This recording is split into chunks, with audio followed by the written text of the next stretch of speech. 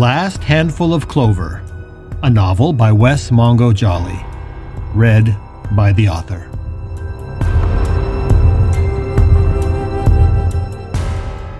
Book 2, Gifts Both Light and Dark.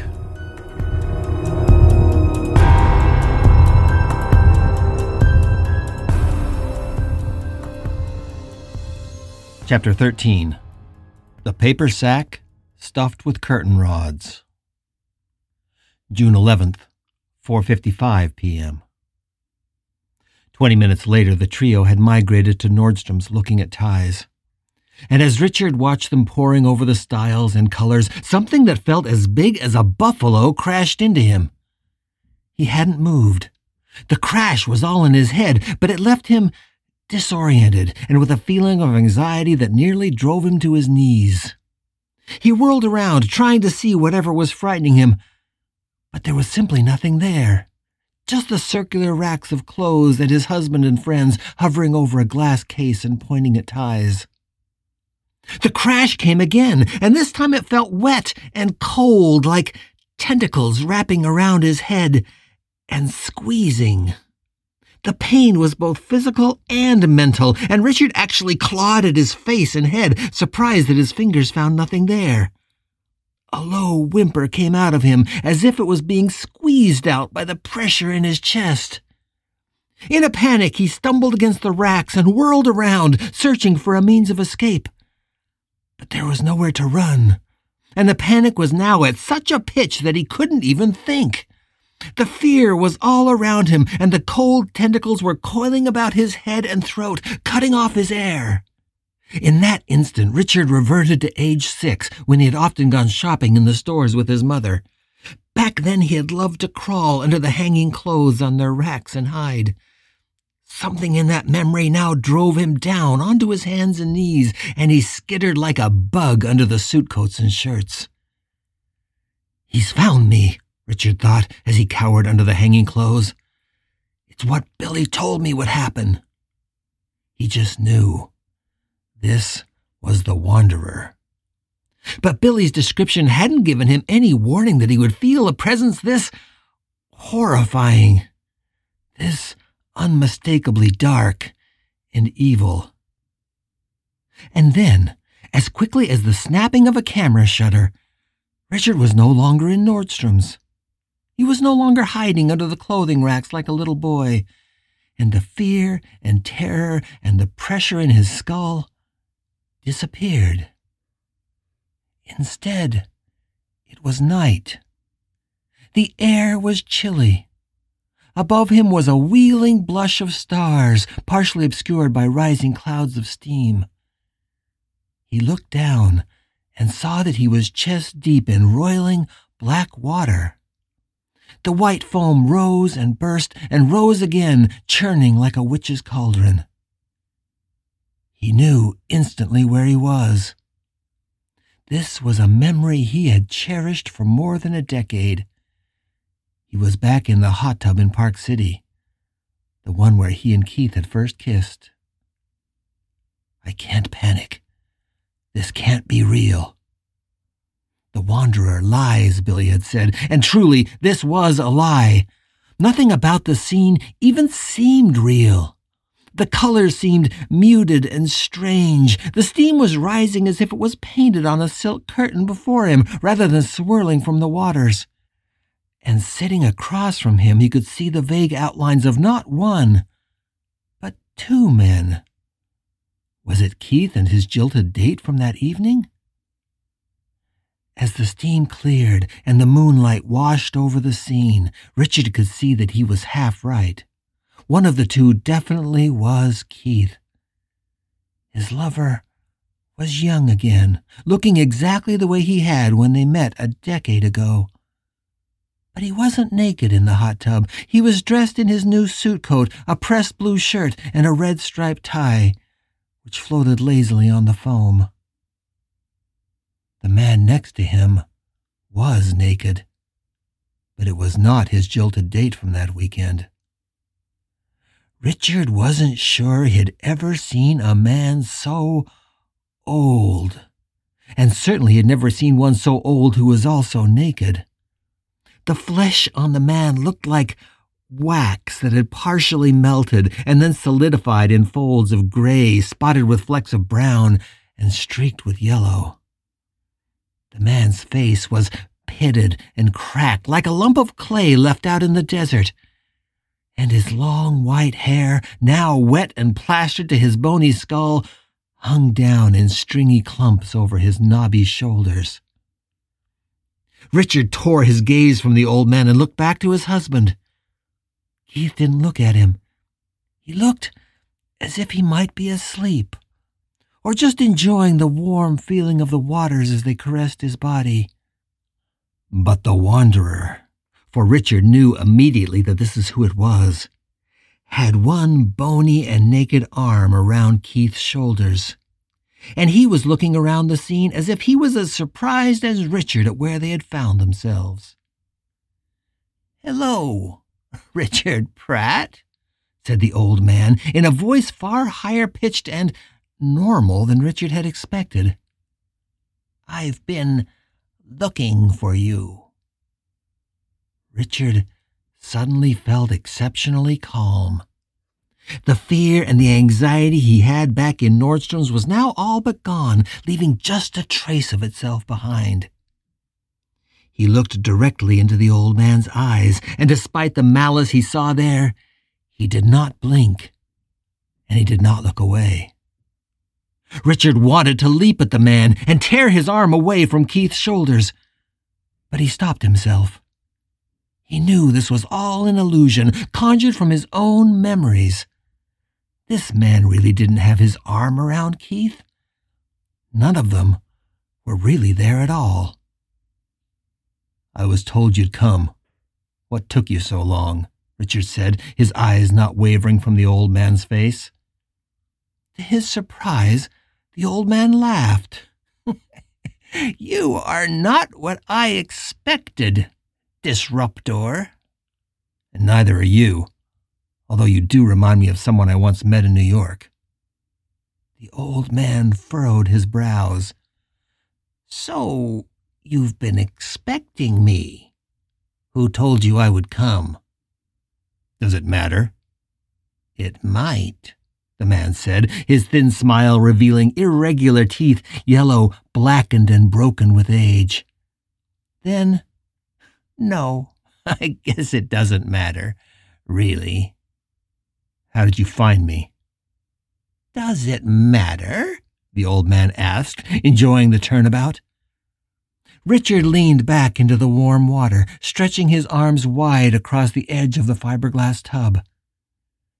"As you say, no, I suppose not." The wanderer looked around the scene, drinking in the details. He turned his face and gazed at Keith with a frankly appraising and even hungry look. "This looks like it must be a splendid memory for you. It's a shame that I had to intrude." "You must feel that I've defiled it," the old man said, spitting into the water. One bony knuckle caressed Keith's cheek. "Perhaps you'll never be able to return to this memory again without thinking of me. That would be unfortunate." It was clear the old man wanted to get under his skin. Richard took a deep breath and shrugged his shoulders before interlacing his fingers behind his neck and leaning back. "I don't know you," Richard said, "but I'm already learning that you seem to have an inflated sense of your own importance." Did the old man flinch? Perhaps he had landed a blow with that comment. If he had, it was a momentary blow at best. Already the smile had returned to the man's face. He turned to his right and leaned his loathsome face closer to Keith. Richard's fists clenched behind his head. "And this must be Keith. I'd say there's not much to him, but clearly there is some well-marbled meat on his bones. You like them young and chubby, I see, you nasty man. It's a shame what's going to happen to him." Richard was silent, suddenly regretting the verbal jousting. He'd been playing with a scorpion. For the first time since he'd looked at the old man, he felt cold in the pit of his stomach. Can he really harm Keith? Or is his power limited to illusion and deceit? I don't believe you. I don't think you can hurt Keith. The thing turned back toward Richard, and its eyes were black like orbs of obsidian. Perhaps not. But as you have already discovered, I have friends. In fact, some of my friends are old friends of yours. Justin Kimball sends his regards, by the way.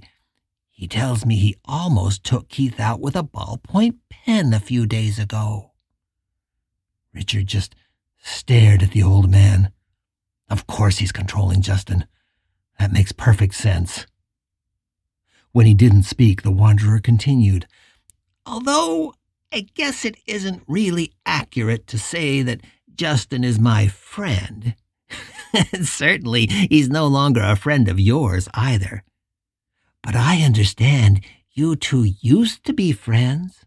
The very best, or so I hear. In fact, he told me of all the things you used to do together.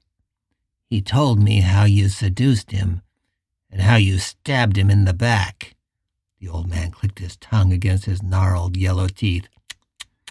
Such a shame, and such a sin, to have treated an innocent boy that way. To use him for your own pleasure, to steal his innocence and then toss him aside when you were done with him.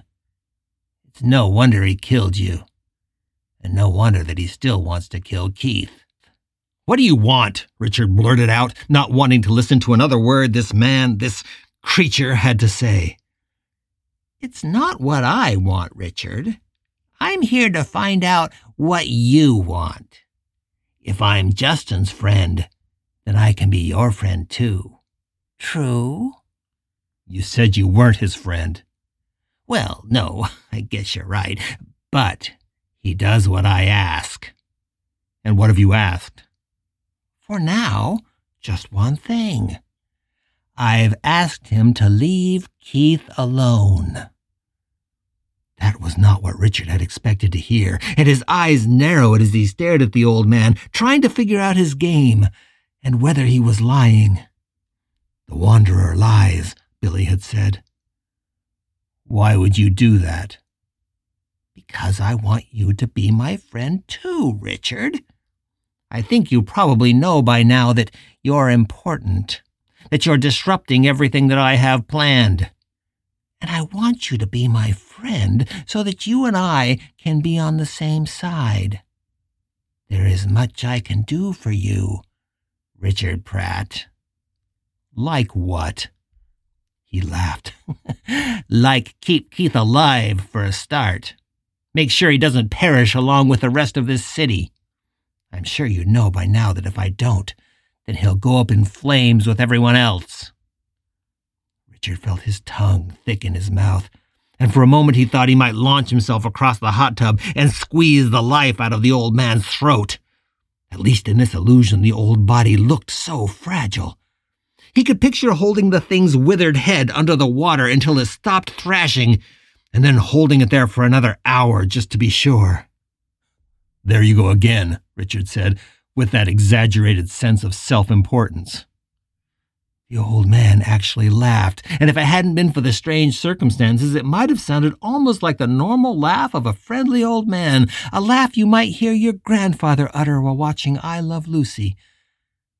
But these were not normal circumstances, and Richard felt a chill in his shoulders despite the warmth of the water. Well, then how about this? The Wanderer smirked.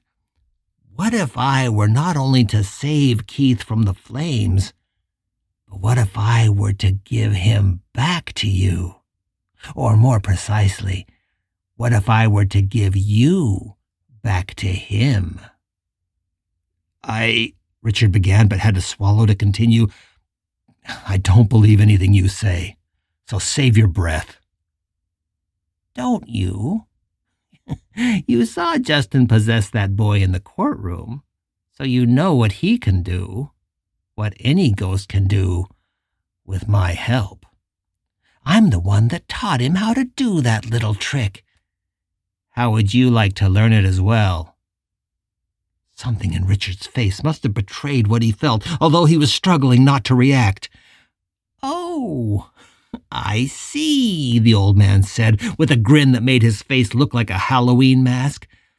"You've already been thinking about it, haven't you? I wonder if you've already picked out who your host will be." The old man drew Keith closer against him, but his eyes were locked on Richard. "Can't you just imagine it? Being in a living body again. Suddenly all that cold concrete would once again be soft, gentle, alive flesh. That blank gaze that your lover gives you now would be gone. Instead, he'd look at you with the love in his eyes that you remember." "Stop it!" "And not just the love, but also the desire." "Look at him," the old man said, his gray hand caressing Keith's cheek while his head rolled forward. There was a smile on the boy's face now, like he was in a happy dream. The front of the suit coat floated up now on the warm black water and opened. The shirt clung to his chest and became almost transparent. His tie writhed back and forth in the foamy water like a living thing. "Imagine not just the love, Richard. Imagine the desire," the wanderer continued. "Imagine Keith giving himself to you. Imagine the feeling of his body yielding unto your touch. Imagine the feeling of being naked with him. Imagine him holding you hungrily. Imagine being inside him." Choking, Richard turned his head away and closed his eyes. The wanderer just laughed. "I see you don't need me to describe it to you. I see you've already been imagining it. Now let me tell you a secret. As much as you need it now, as much as that desire is already torturing you, it will not go away. You will only need it more in a week, even more in a month or a year. In 5 years or 10 years, it may devour you. After a lifetime, there will be nothing of you left. Imagine the years marching by and your loneliness eating away your soul like a cancer. All the while knowing all you need to do is give me the word and it would all be over. You would have Keith again, and that torture would end in bliss." And Richard did imagine it. Even though he knew the wanderer lied, he knew this much was true. There was no way he could suffer this loneliness and this longing for eternity. He didn't have the strength. "It's useless to fight against it, Richard. You may be strong, but you're not that strong. Nobody is." Richard's eyes flashed back to the old man, his fury finally overcoming his fear and helplessness. "You seem to know a lot. But let me tell you what I know, old man."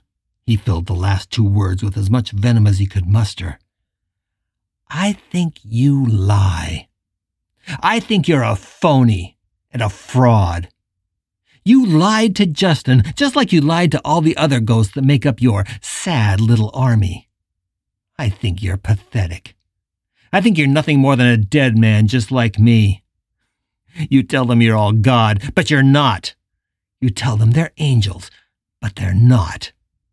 You're terrified they may find out that you're really nothing.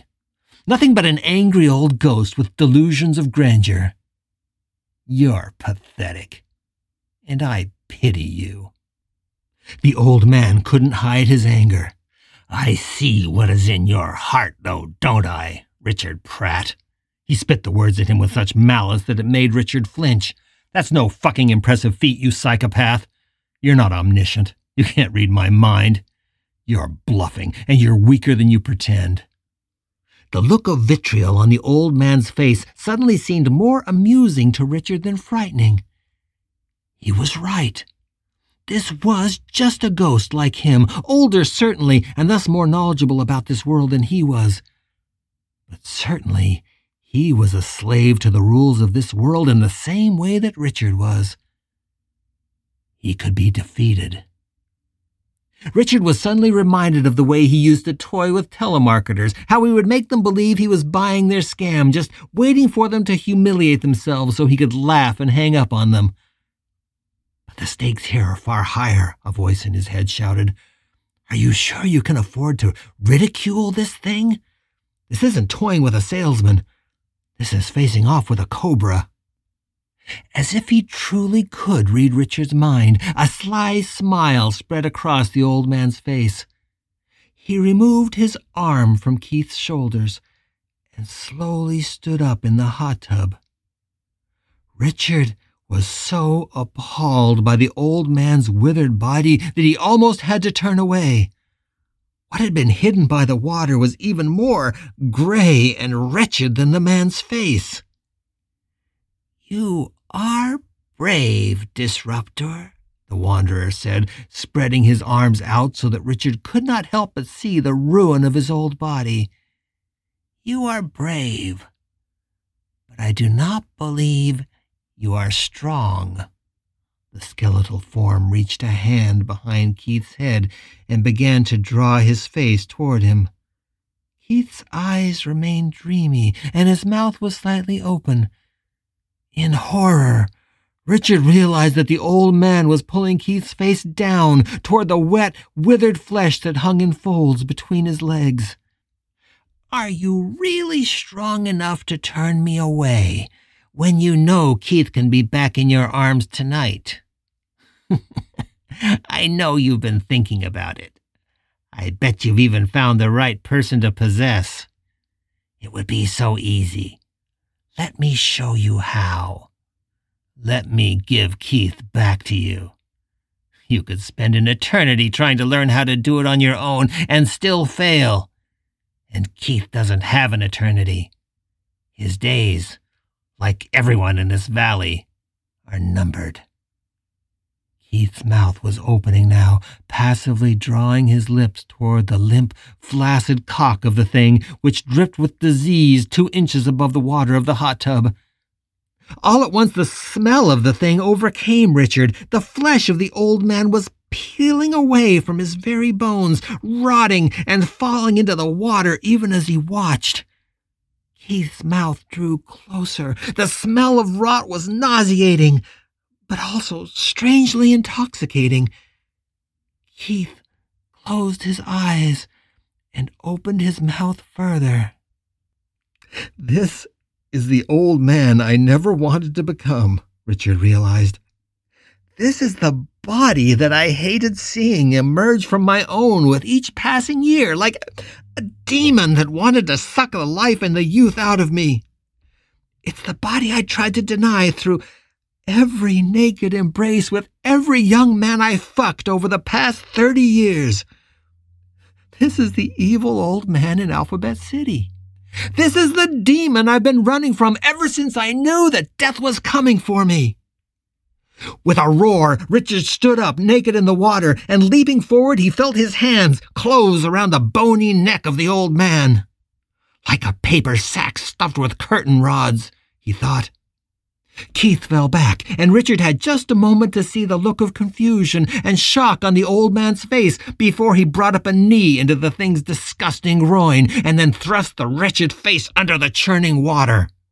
The long and withered limbs writhed and scratched at him, but Richard's fury was so intense that he felt none of it.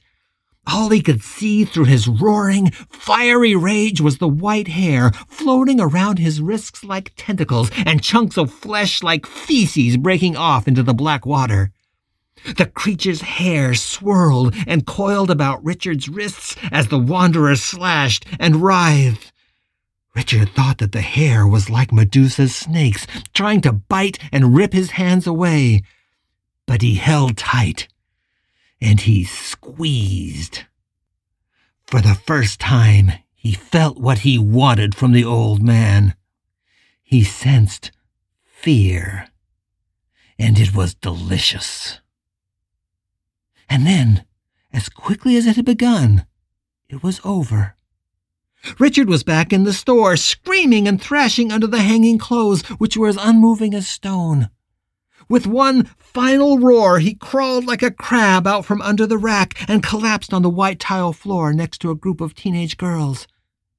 He stumbled to his feet and whirled around, looking for any sign of Keith, Michelle, and Pill. But they were nowhere to be seen, and he could tell from the fading light in the store window that a lot of time had passed. Perhaps hours. Richard was shaken and knew he needed to rush back to Keith. He could already feel the tug in his mind pointing the way, but more important now even than Keith was a single thought. I have to find Billy. Everything the boy had told him was true, but he had failed to register the import of what Billy had said. Things were much, much worse than he had allowed himself to believe. Keith is in danger. Everyone in this valley is in danger.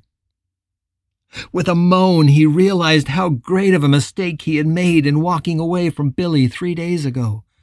He was gone, and now Richard had no way to find him. Perhaps Billy would eventually return to him, but he didn't know how long that might take. For days he had been feeling that the time rolling out ahead of him was going to be unbearably long. How strange it felt to know that time was actually so short. He didn't know how much of it this city had, but it was likely measured not in months or even weeks, but in days and hours. Richard stood for a moment, trembling among the mannequins, feeling like he was one of them. But only for a moment. Then he allowed the tug in his head to turn him, and he rushed off to return to the man he had loved since that night in the hot tub so many years ago.